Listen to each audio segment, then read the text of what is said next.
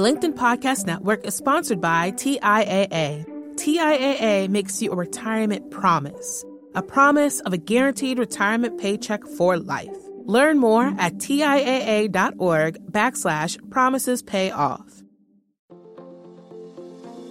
Welcome to the American Negotiation Institute's podcast, where we will teach you the skills you need to get more out of life. And now your host, Kwame Christian. Hello and welcome to another exciting episode of Negotiate Anything. I'm Kwame Christian. I'm a business lawyer and I am passionate about teaching business professionals like you the keys to negotiation and persuasion. This podcast is produced by the American Negotiation Institute, where we offer live negotiation trainings and one-on-one coaching for professionals that want to learn how to communicate confidently and persuasively.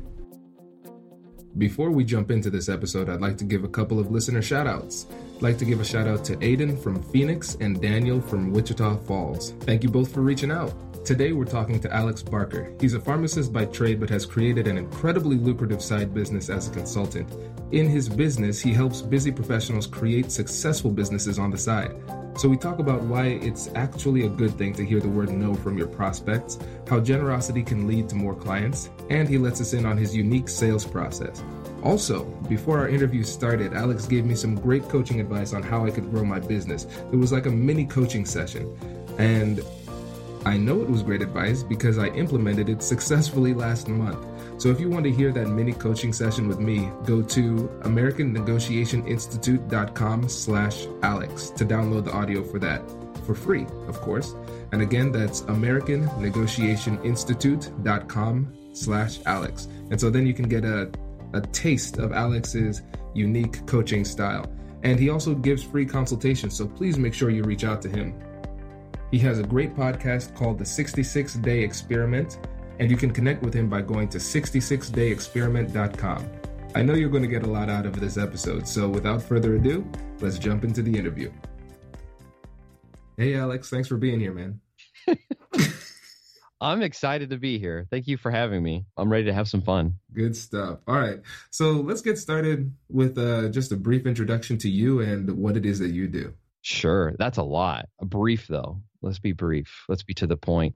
Who am I? I'm a lot of things. I'm a full-time pharmacist. I'm a business coach. I'm a media company owner. I'm a franchise player. I'm a home owner. I own my home. That feels good to say. No debt on that. I'm a husband to an awesome wife who's way out of my league. In fact, you want to talk about sales and negotiation. Nice. Totally tricked her into marrying me. She's stuck. I got two wonderful girls, and I'm just living the dream. That's me. Oh, I'm a podcaster too. Yeah. Don't want to forget that. No, you can't forget that. So tell my audience what the name of your podcast is so they can check it out. Yeah, I've got a couple of shows. Probably one that's more related to this is called the 66-Day Experiment. The idea behind it is that, based on some new research that's out, is it really takes 66 days to form a habit. And so what I did is I wanted to put challenges more in my life. And for the season 1, I read a book a day.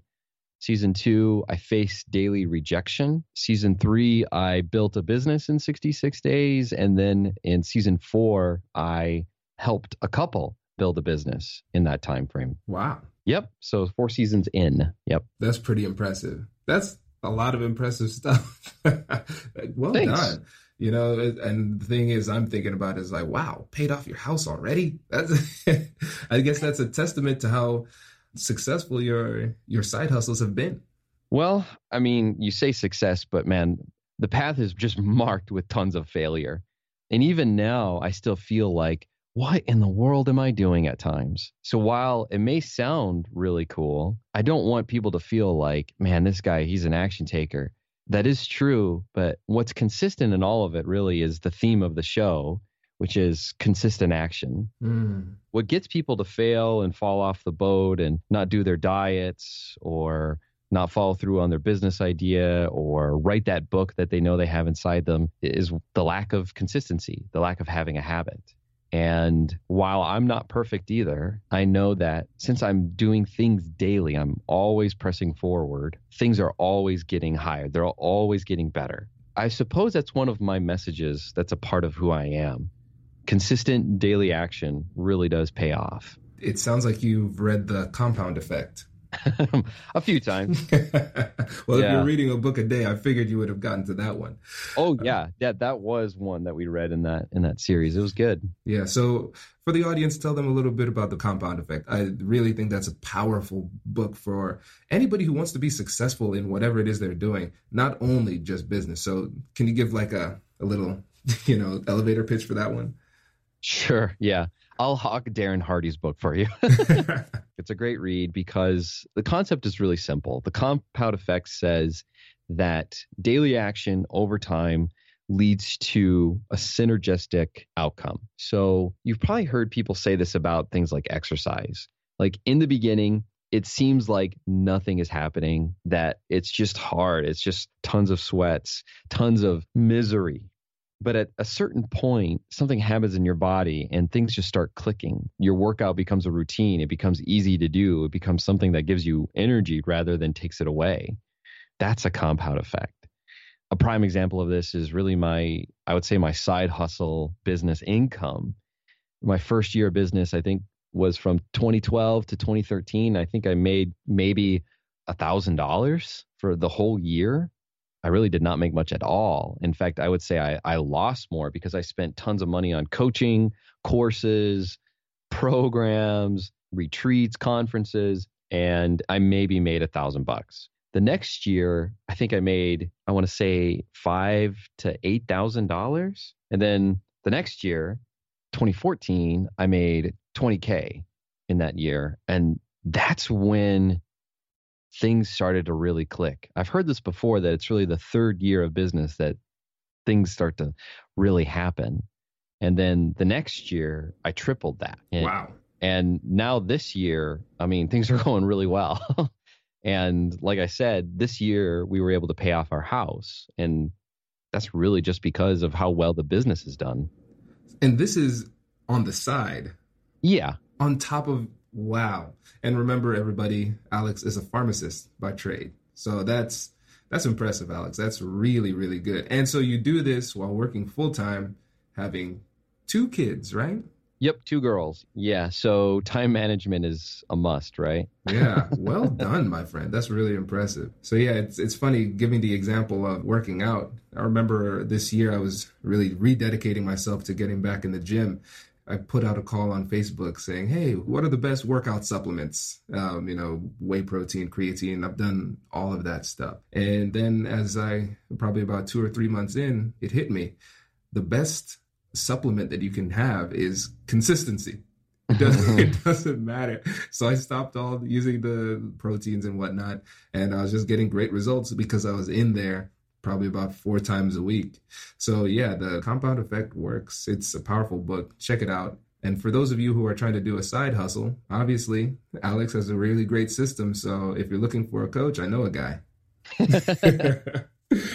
You know what's interesting is you mentioned supplements there, and there's no shortage online or in the marketplace really for people who are trying to sell shortcuts. And I have found few things other than the power of masterminds and coaches that have really pushed me. Right. And if you don't know what a mastermind is, it's basically a group of people who meet on a consistent basis that push each other forward towards their goals. And a coach is someone who helps you see outside yourself to get you further where you want to go. It's why I've invested well over $40K over the last 4 years of my journey just in coaching so that I can get where I want to go faster. And it's paid off in dividends. But in the beginning, it didn't make sense. Kwame and I were talking before this, and we were sharing about how his wife is in residency, and you make dirt money when you're a resident. Yeah.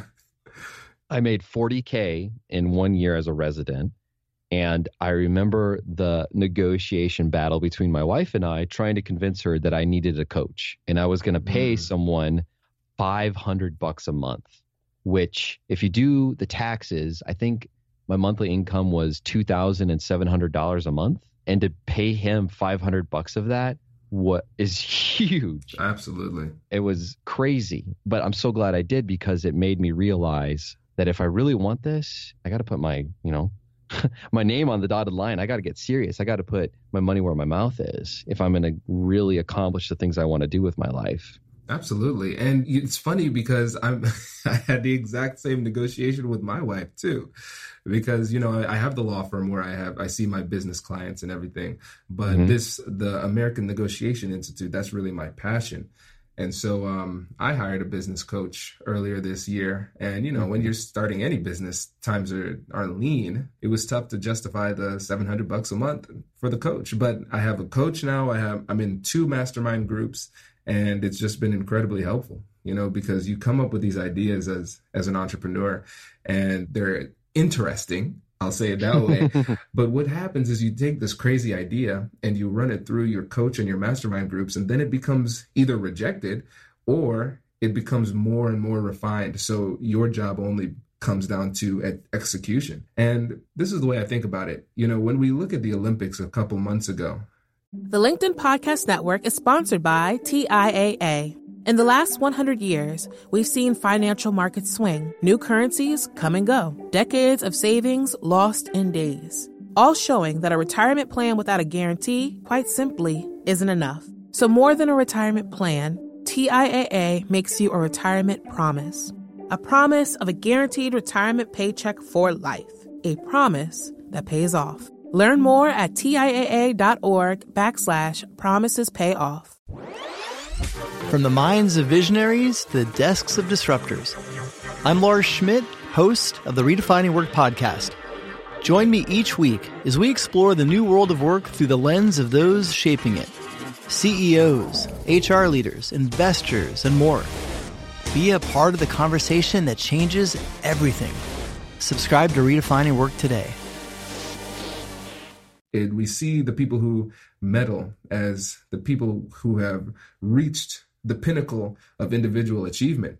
But then when you look at the way that they trained and how they got there, they have teams, they have coaches. There's no such thing as individual accomplishment. There's always somebody behind it. So never think that you can do it on your own. Hire a coach, get a mastermind group, do something, because success doesn't come by yourself. So true. Good stuff. I think we're both testaments to it, right? For sure. Let's get into the business, because one thing that I really admired about you is the way that you generate sales by focusing on the relationship and creating value. Can you talk a little bit about how you used to generate sales for your business and how you do it now? So if we're just going to focus really in one area, it's my coaching. So I knew that from the beginning of my journey that I love to teach. I love to help people overcome whatever barriers that they want. I first started out as a podcast coach. I would help people start up their podcasts, and it was a lot of fun, and I really enjoyed it. And in the beginning, what I would do is be very, very timid, and I would ask them some questions about what they wanted. And then I would essentially just present the sale right there. I would say, okay, well, if this is what you want, this is what I can do. This is what I can provide to you. The very first sale I ever made as a consultant, that's what I would call myself then, was $37 a month. for 12 minutes of work? Yeah, no. Oh my gosh, no. Hours upon hours of work. I was so scared to ask for that amount of money because as a professional, pharmacist, we had no business classes. We don't know how to ask people for money. We're just given money for the job that we do. Right. We're just cogs in a wheel. We're trained to be that. And to step out, to not be a cog anymore and to think of myself as a one tool that does it all, I didn't have the confidence to really make that happen. And business was hard. I did not do very well as a consultant. It wasn't until recently, this year, that I realized the power of just doing something different. So when you talk about relationships, something that I've understood as a consultant and as a coach, that no sale is made without a relationship, without someone really understanding who I am, what I do, what I represent, and how I can help them. And so what I realized that with relationships, the best way to really grow a relationship is to do what? To be with someone more, to experience them more, if you will. And that's weird. People don't normally think of, interacting with people as an experience unless like they're a gregarious or crazy person. You're like, oh man, just watch out for Donna in the office. It's an experience talking to her. But I thought, well, if I want people to really experience my coaching and to understand the power that it has, how it can literally change their lives, give them clarity on what they're doing, and help them push forward on the things that are holding them back, I could probably change my whole coaching practice. And a lot of the revelations came after reading a few books on consulting and getting really serious about it, rather than just kind of playing around as a coach. This was about, if you're thinking timeline, it's 2016, probably occurred around January, February. And I was coaching a few people at the time, and it was really just like chump change, like side income, maybe around 1,000 or a little over that a month. I started to say, you know what, I'm really good at this. How can I really make this whole process an amazing experience, a wow experience? And I read this great book called The Prosperous Coach, which sounds, so self-helpy. So I immediately questioned it because I don't really believe in self-help. I'm always a skeptic. Rather, I think there's only great ideas and we have to think about how to implement them. And I got so many awesome ideas, and namely, the main one, and it's something I do now for everyone who wants coaching from me, is that I provide a 2-hour consultation for anyone who wants coaching. And we go really, really deep. And people get some really crazy revelations. I was talking with, I believe he was an engineer, but he had a website that was about codependency, and it was gaining a lot of traction, and he was making passive income from it. And he had a book, and he was about to launch a course, and he was doing really, really good. But when it came down to it, he wasn't getting a whole lot of joy or satisfaction from it. Rather, what he really wanted to do was create these really fun experiment-like videos to teach people about codependency. And he had never really verbalized that before.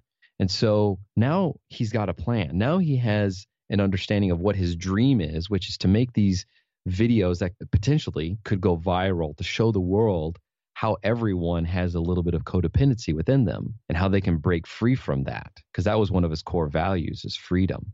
And so now he's on the path towards that. Rather than just building something that'll make money, he's building something that will make money and will fulfill one of his life goals, one of his big dreams for his life. And the whole concept of spending 2 hours with something is actually stolen from, I believe, a CEO of, I want to say MasterCard or Visa. I don't remember the name, but he's famously quoted for saying, if a meeting doesn't last 2 hours, then that task needs to be delegated to someone else. Wow. Say that again. Say it again. I'm butchering the quote. You can probably get it in the show notes. But he says essentially, if a meeting doesn't last 2 hours, it needs to be delegated to someone else. Interesting. And the whole premise is, look, if I'm going to be the leader of this company, I need to deal with some really significant problems of our company. I need to think about the direction, where we're heading, and I'm going to be the one who leads that. I really just adopted that into my own life. People are coming to me for help with their visions, their dreams, their ambitions. And if they really want that, then I want to spend as much time as I can to help them figure out, first off, where they want to go and how they can do it, and really change the way they see the world. Because that's ultimately what we're doing, is we're going from impossibility to possibility. And while that sounds kind of frou-frou for some guys, I know for me it sounds frou-frou, but really that's what the conversation is revolved around, is thinking about, okay, is this the direction you want to go in your life? What could be bigger? What's possible? Because really, ultimately, there's no limitation. I mean, Kwame, you probably never thought that you would be podcasting one day. I'd hoped, but I never saw the path. Yeah, that's so interesting. It's funny because my initial reaction to that meeting statement was like, hey, I hate meetings. Who is this guy who loves meetings? but now, no, I understand what you're talking about, because it takes time to develop a relationship. And you know what's really funny is that now, looking back on our relationship, I know one of the times we set up a call to just chat after we met at Podcast Movement, I realize now understanding your system, looking back, it was almost like a prospecting call for you. But on my end, it never felt like that. because you approached it as, Kwame's my friend. I'm genuinely going to build a relationship with him, see where he is in his business, see if there's anything I can do to help and add value. And I really appreciated that, and when the time comes and I'm in the market for a new coach, you're honestly somebody that I'm going to look for, because I believe it's important to have variety when it comes to coaching. But yeah. Well, thanks for claiming that on the air. I can now use this episode. I'm very confident in your abilities. That's why I'm willing to do that. As a lawyer, I know about paper trails and whatnot. So I knew what I was doing, committing myself to that. But one of the things... Can I just touch on something too? Yeah. This whole thing that I'm talking about, this process, if you're a consultant or you're a coach, you're thinking about this and how it actually works. The beauty of it really is that I don't have to worry about what other people are going to say. And I think, or what they're going to choose, rather. That's a huge part of my business that I've been able to adopt, is this law of falling in love with action. The law of falling in love with action is probably what I should be adopting into my life, rather than the law of determining my self-worth and my mood and my attitude on the results or lack thereof. Wow. That's pretty deep. Go deeper in that. If you're listening to the show, you're probably an overachiever. You're probably someone who says, I want to take control of the results in my life. I want to learn from Kwame how to persuade, how to negotiate so that I can be more satisfied with the things in my life, whether it's persuading a spouse to go to Disney World or a boss that you deserve more vacation time or more pay. You're someone who wants to take charge. And I'm like that too. I want to take charge of my life and not let life just happen to me and complain about it and be a victim of my circumstance. But while that sounds great and it's a positive way of looking at life, it comes with all sorts of barriers, mental hurdles, and challenges. And the main one being that if you're an overachiever, you sometimes determine your self-worth, your attitude, and really your actions on your results. So when your bank account is full, you feel good. When you're making money, you feel good.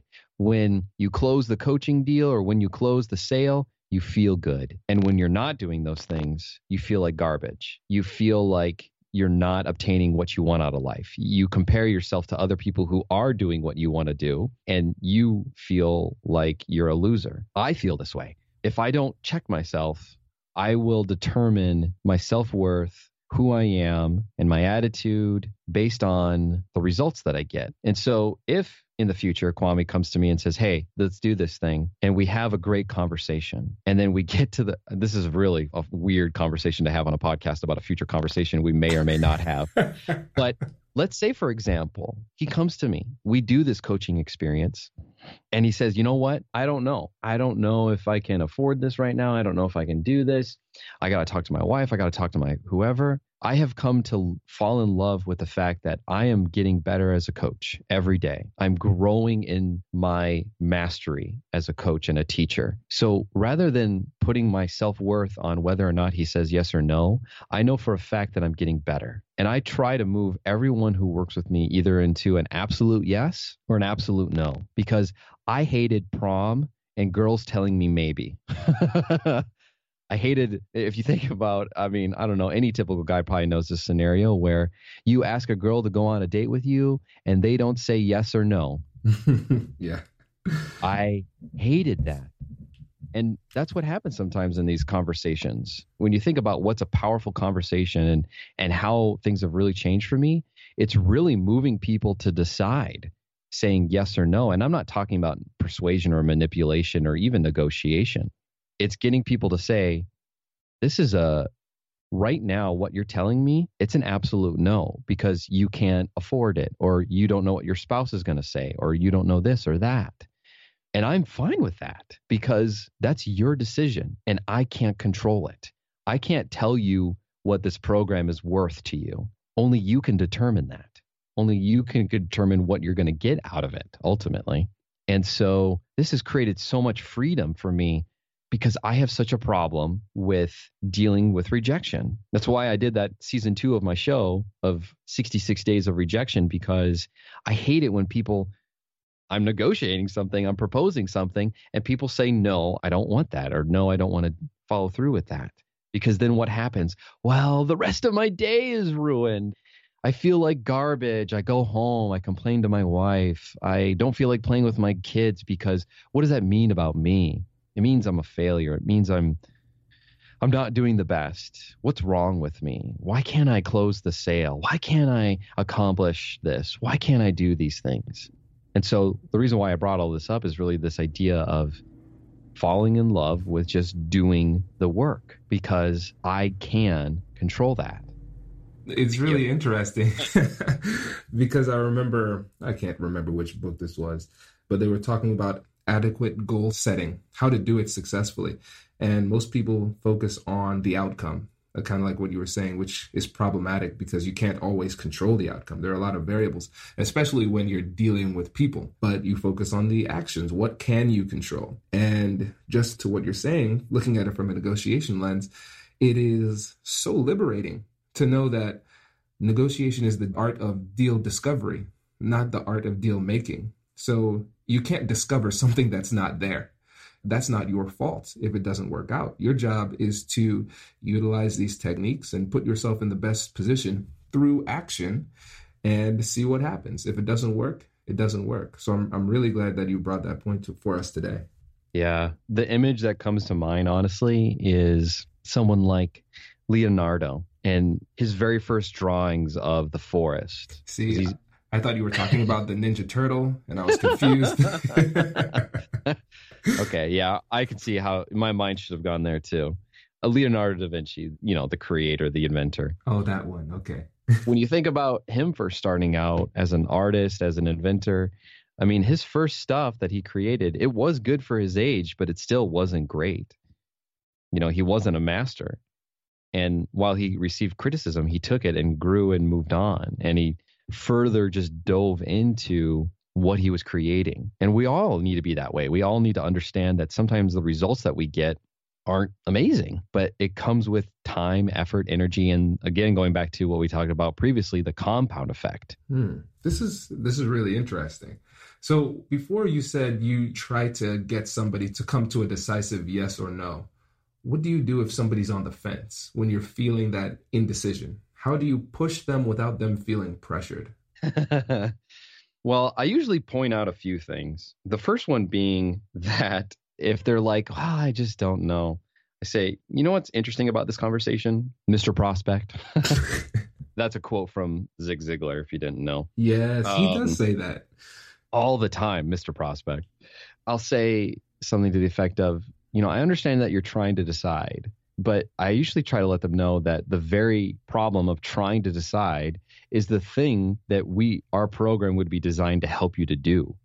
Oh, wow. It's just the irony that the very thing you're trying to work through right now is the thing that we would help you create. Fearlessly decisive. Ooh, that's a great word. I like that. And, poor you. All your life, you've been struggling with making decisions, if I feel like they're that kind of way. And ultimately, failing to make a decision on something immediately leads to a life where you are really wasting some time. Because if you're not decisive in life, you lose out on opportunities. I mean, I just think about all the girls I could have asked out on for prom. But I didn't. And ultimately, I didn't even go to prom because of that very thing, because I was indecisive and I was worried about what they would say. And the girls who did tell me, who I did ask, told me not yes or no. And I think a part of that problem is that I was a jerk back in high school, but that's another story for another day. Yeah. But that's something I'll tell people, and I'll say, look, right now it sounds like it's an absolute no. And I say, let me be clear. You don't need a coach. Nobody needs coaching. But the question is do you want it? I do. I want coaching. I need someone who believes in me, who doesn't listen to my inner doubting voice, my fears, or the negative stories that I tell myself. I need someone to hold me accountable to the big vision that I have for my life and help me to dream even bigger than what I currently am. Because the only reason why I'm not getting further ahead is not because of anyone else. It's because of me. It's always because of me. And if people are saying more leaning towards no, then I'll say, I'll help them make that decision. I'll say, look, it's an absolute no right now. And that's okay. If you feel like you want to get coaching in the future, then let's stay in contact. Come back to me. Maybe they'll say something, oh, are you going to charge me at that point? I say no, because if you come back to me, then you'll make a new decision. And that may throw up skeptics right away to say, well, then the people are just going to abuse you. No, I have systems in place to avoid people who would abuse that, system. I don't want to coach that kind of person anyway if I think they're going to be someone who's needy. Needy is creepy. There's so many quotable moments in this episode. That's funny. So yeah. I want to know if this is intentional, because there's a negotiation technique where you kind of push somebody to the opposite side of the fence, knowing that they would run back to the same side of the fence. So here's an example. There was a study where there was somebody, I think he was working for the Republican Party, making calls in order to try and get support. And they said, okay, you lead them down this yes path where it's like, are you a Republican? Yes. Would you like to see a Republican in the White House? Yes. This was not this year. This was in previous years. I'm glad you clarified that. Yeah, it was a previous election. And so you lead them through these really obvious questions, and hopefully you get the yes momentum for them to say yes to donate. And I mentioned this before in a previous episode. It was the Car Negotiation Series, episode 1. It's called the Yes Set. So you ask like 3 yeses and then culminating in the ultimate ask. But the person realized that he ultimately received a lot more donations when he started by asking the question, have you given up on a Republican being in the White House? And they're like, no, absolutely not. And so people are saying no a lot more forcefully. And then when you lead them down this yes sets where you're asking obvious questions like, would you like to make more money? It's a hesitant yes. It's like, well, yes, but I know you know the answer to that question. Why are you asking me? Now I'm skeptical. But if you push them to a forceful no, it brings them back. So is that why you approach it that way when they're indecisive, or are you genuinely giving them an out? So I totally love the psychology behind it, but I'll change it a little bit. What I do, if I feel like they're indecisive and they're humming and hawing at the opportunity, what I do is I say, well, what's going to happen if nothing changes? If you don't do this coaching and you just keep doing life as you've been doing it? And they'll say, well, they'll describe the negative future. And usually they hate that. They're like, oh, gosh, this is awful. And if they're in a place, though, where things are good, they'll describe how things are good. But I may ask a following question, like, what would our coaching plan, our coaching program make possible for you? And what would that be worth to you? Then I'll focus on the positives. I usually try not to talk too much about the negatives, but I understand that to drive people to the yes, you have to highlight what's going to be a reality. But is it intentional with psychology? Yes. Did I know that study? No. So that was pretty cool. Very interesting. One thing you said is that you have systems in place to make sure that people don't abuse your generosity. Can you tell us a little bit about that? Well, if you think, going back to the example, which is someone who would abuse the relationship, it ultimately, for any coach or consultant, you get a feel for the way people are with your first impression of them. Case in point, I did just an introduction call to someone who was interested in one of the mastermind groups that I host for business people. And my very first impression of her, I could just tell that she was needy and that she was more of a talker than a doer.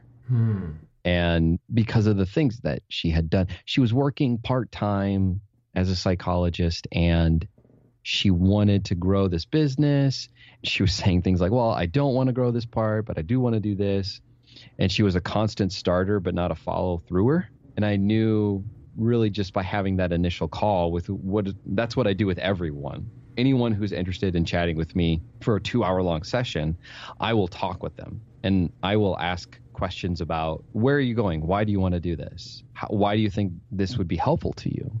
And number one, I have to like that person. And if I get the slightest hint of I didn't really like that answer, then what I'll do is I'll point them to someone else who I think could help them, because I'm I would say maybe a dominant personality.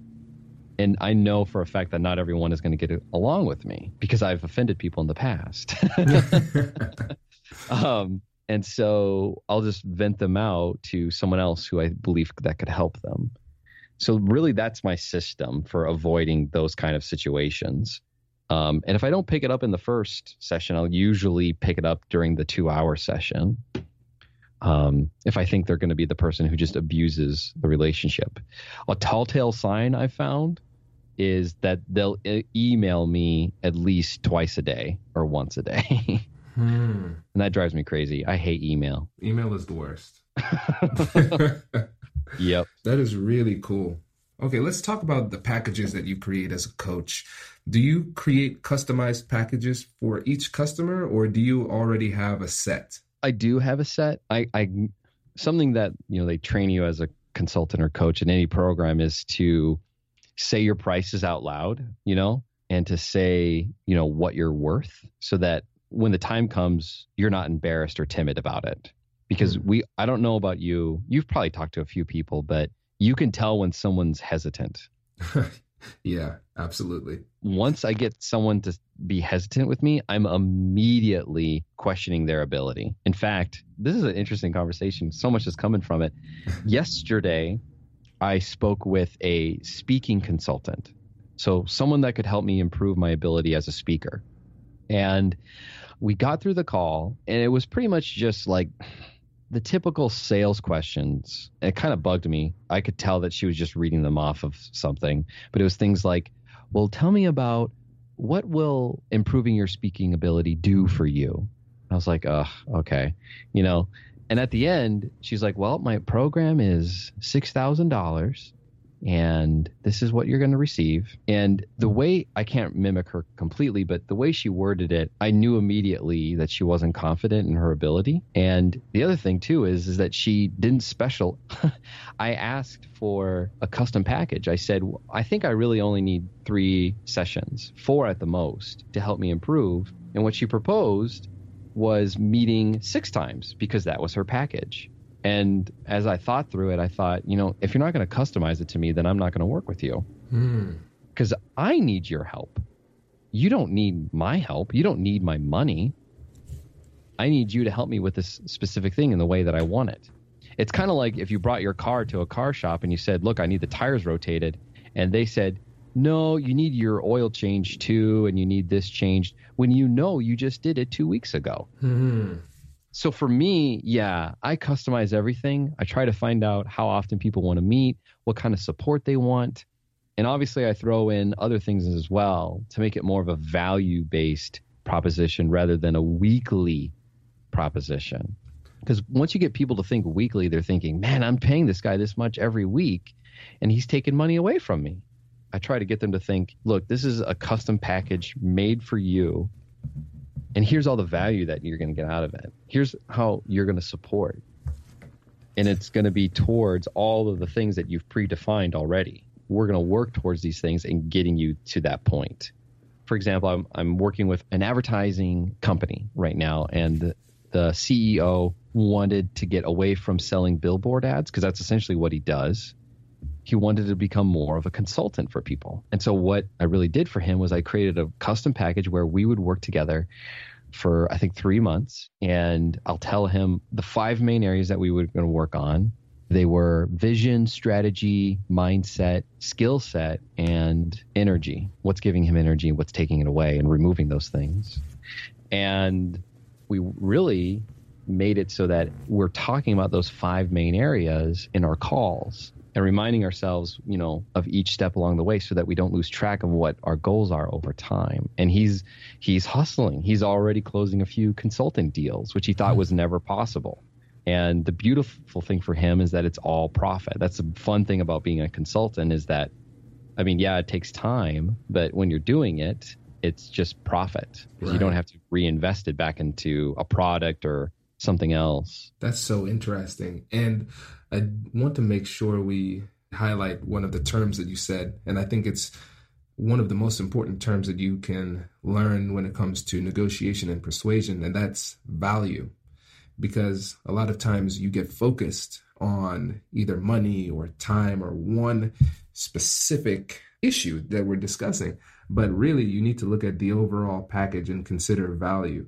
And I think it's really important because when I talk about the narrow-minded focus, a lot of times when you're trying to sell somebody something, they're just focused on the price. They're focused on the money. But you need to shift the conversation from just focusing on that one singular issue to the overall package and what they're getting in return for that money. And so I think that's a really smart way to do it, and especially customizing it based on that value that you paint for them. I like it. I like it too. Good deal. So what advice do you have for entrepreneurs who are in the sales business? I think really every entrepreneur is in the sales business, to be honest. Oh, yeah. So what advice would you give to them when it comes to building profitable relationships? If you could focus on one thing that they could do that's actionable in the next week or so. Let me preface it first by saying that your approach is based on your worldview, how you see your world and how you see people and what you believe about them will ultimately determine this. Because in this kind of conversation that Kwame and I are having, I could give you all of the secrets to life and all of the actions. But if you can't look at your worldview and how you understand people and what you think about them, then no action that I would give you would make a difference. And what I mean by that specifically is if you think that you need money, that there's only so much money out there, the next person that you're going to talk to is the one who's going to give you all the money that you need. I don't think I could help you. That's a scarcity mindset. It's a scarcity worldview that there's only so many pieces of the pie. What I would encourage you to think is a little bit different and think, I have no idea what is possible with every relationship that I have. And it's the sixth habit, really, of Stephen Covey's book, The 7 Habits of Highly Effective People, that truly effective people are interdependent. They're not independent, which means that they can rely fully on themselves, and they're not dependent, they're relying on other people, but they're interdependent. They're able to handle situations on their own. They're able to believe in themselves, and they're able to influence other people, or what's called social intelligence. You're able to interact with them and get them to work with you and you with them. And the way that you get there is really changing the way you view people. If I'm going to give an action step for anyone who wants to become great in their expertise, is to read a book called Mastery by Robert Greene. It's an excellent read. I highly recommend it, especially in audio form. And in there, he talks about how a few people in our human history have become masters of crafts. What steps did they take, and how did they overcome it? From Benjamin Franklin to Alexander the Great to some people in our own era. And I would encourage you to always be evaluating how you are seeing your relationships. Are you just in it for yourself? Because, Kwame, the first thing I was going to say is give, ask. Mm-hmm. But the first thing that came up when I said that was, well, is that really going to make a difference if people don't believe that? Oh, that's interesting. I mean, ultimately, that comes from my faith, what I believe and how I see the world. Because I believe that if I give, I know that at one point I can ask someone for something, because I know that I've built a relationship. And it's not like it's a tactic. It's not like it's okay, I have to implement 3 steps of giving before I can ask. It's just the way I think. It's just the way I am. And those are the kind of people I want to surround myself with, is those who give and give and give. And I know that at one time I can ask someone. So for example, let's say that I coach someone and they say no. I just had that happen to me actually yesterday. I did a follow-up call with someone and they said that no, they don't need coaching. And I was like, great. But you know what? I've made such an impact on that person that I know within a few weeks, heck, even today, I could ask them for a referral. Do you know someone who's just like you that could use the help that I would provide? And that's the ask that I would do. But it only came after I gave to him. See, that is brilliant on so many levels. I don't even know where to start, because let's start with the most recent one. So the beautiful thing about that is, even though you didn't get what you want, you still would be able to get something of value. Again, going back to that term, because that's why we need to expand our scope on what we think is valuable. Because if you had a myopic focus on clients, getting more clients, that's what's valuable to me. Getting this client, that's what's especially valuable to me. You would have missed out on that opportunity to make a subsequent ask for something that's a little bit smaller, a referral, maybe a review on your podcast, something small that it still confers value on you. So I think that's really smart. And going back further to what you said about give, ask, what works really well for you is that it's authentic when you do it. And you want to use persuasive techniques that jive with your worldview and the way that you navigate the world as well. And so really, even though that comes natural to you, using negotiation academic speak, it's the norm of reciprocity, where when you give somebody something, they feel obligated. It creates almost like a feeling of social debt. Alex has given me something, I need to give something back. So even if what they give back isn't, you closing the deal with them as a client, they're still willing to give you something of value. So this technique is great. I love this. I like it too. Man, of course you do. Good. Well, good stuff, man. Thank you so much for joining us today. This was a really, really great interview. Thanks for having me. I had a lot of fun. I hope you enjoyed that episode. If you're finding this information helpful, please leave a review and subscribe. My goal is to teach these skills to as many people as possible, and leaving a review helps our search results, which helps us to reach more people. And remember, negotiation is where persuasion and problem solving meet. So if you ever have any questions or need help with specific situations, feel free to reach out to me. I'd love to help. Thank you so much for listening, and I hope you have a great week, and I'll catch you in the next one.